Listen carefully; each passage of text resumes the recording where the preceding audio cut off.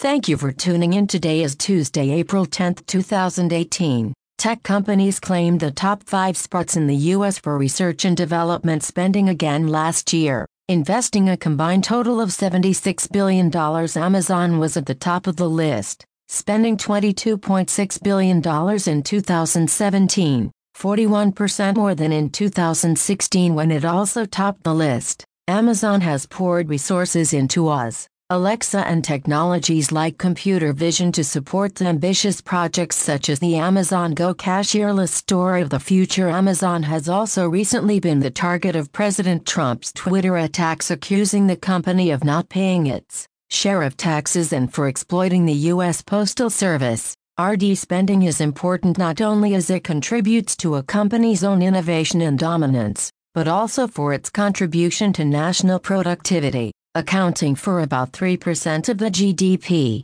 Instagram is preparing to launch a feature called Name Tags that lets you create a special image that people can scan with the Instagram Stories camera to follow you. TechCrunch broke the news of name tags code in Instagram's Android APK last month. But now, thanks to reader Jenna Diocrane, we have screenshots and more details of the Instagram name tags feature. Name tags could make it easier for people to visually promote their Instagram account. It could make it simple to follow a friend you just met by having them open their name tag and then you scanning it. Meanwhile, businesses and social media stars could post their name tag across other social media handles, print it onto posters or handbills, or even make merchandise out of it. Uber has acquired bike-sharing startup Jump for an undisclosed amount of money. This comes shortly after TechCrunch reported that Jump was in talks with Uber as well as with investors regarding a potential fundraising round involving Sequoia Capital's Mike Moritz. At the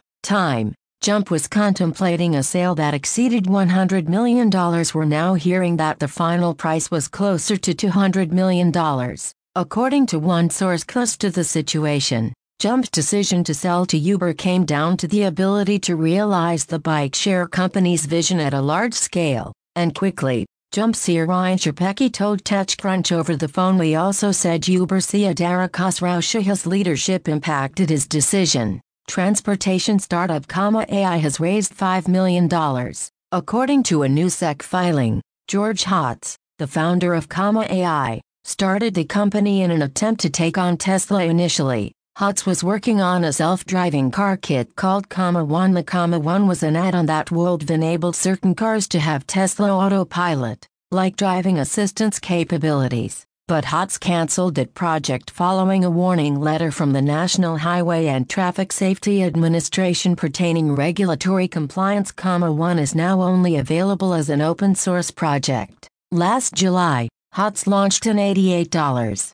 As Coinbase slowly earns the opportunity to begin thinking about taking a breath after the insane growth of the past few months, it's thinking more about what all it has to say. The cryptocurrency exchange startup has hired Spark Capital partner Rachel Horwitz as its first VP of Communications.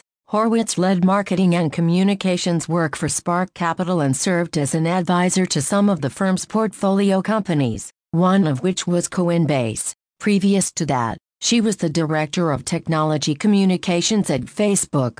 PayPal is expanding into traditional banking through partnership with smaller banks to offer consumers debit cards connected to their PayPal accounts, along with direct deposit for paychecks and other services. According to news the company shared with the Wall Street Journal, the company says its new products are targeted specifically at the unbanked and will launch in the first half of 2018. Following consumer testing, as PayPal itself is not a bank, it's been working with other banking partners behind the scenes to offer these new services. For example, a Delaware bank issues the debit cards and a Georgia bank helps with photo deposits of checks. Over the course of the last few years, the Holberton School of Witchcraft and Wizardry Engineering has made a name for itself as one of the more comprehensive coding schools. The 2-year program trains full-stack engineers with a focus on the basics of engineering and sees itself as an alternative to a traditional college experience today.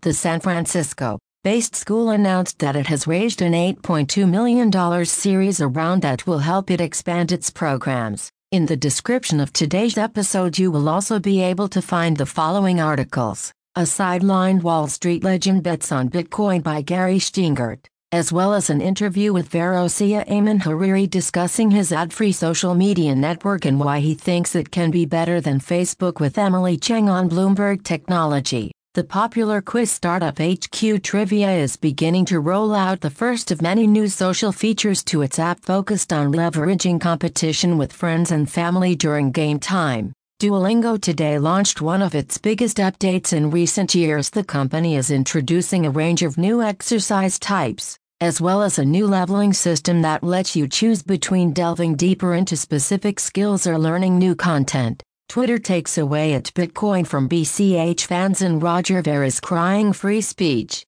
Cryptocurrency thieves are using verified profiles to scam and Twitter is not helping. And we're very sorry if this feels like a never-ending story, but Facebook CEO Mark Zuckerberg testifies before Senate Commerce and Judiciary, live at 2:15 p.m. Eastern Time on C-SPAN 3. The link will be in the description. Thank you for tuning in. We will be back tomorrow.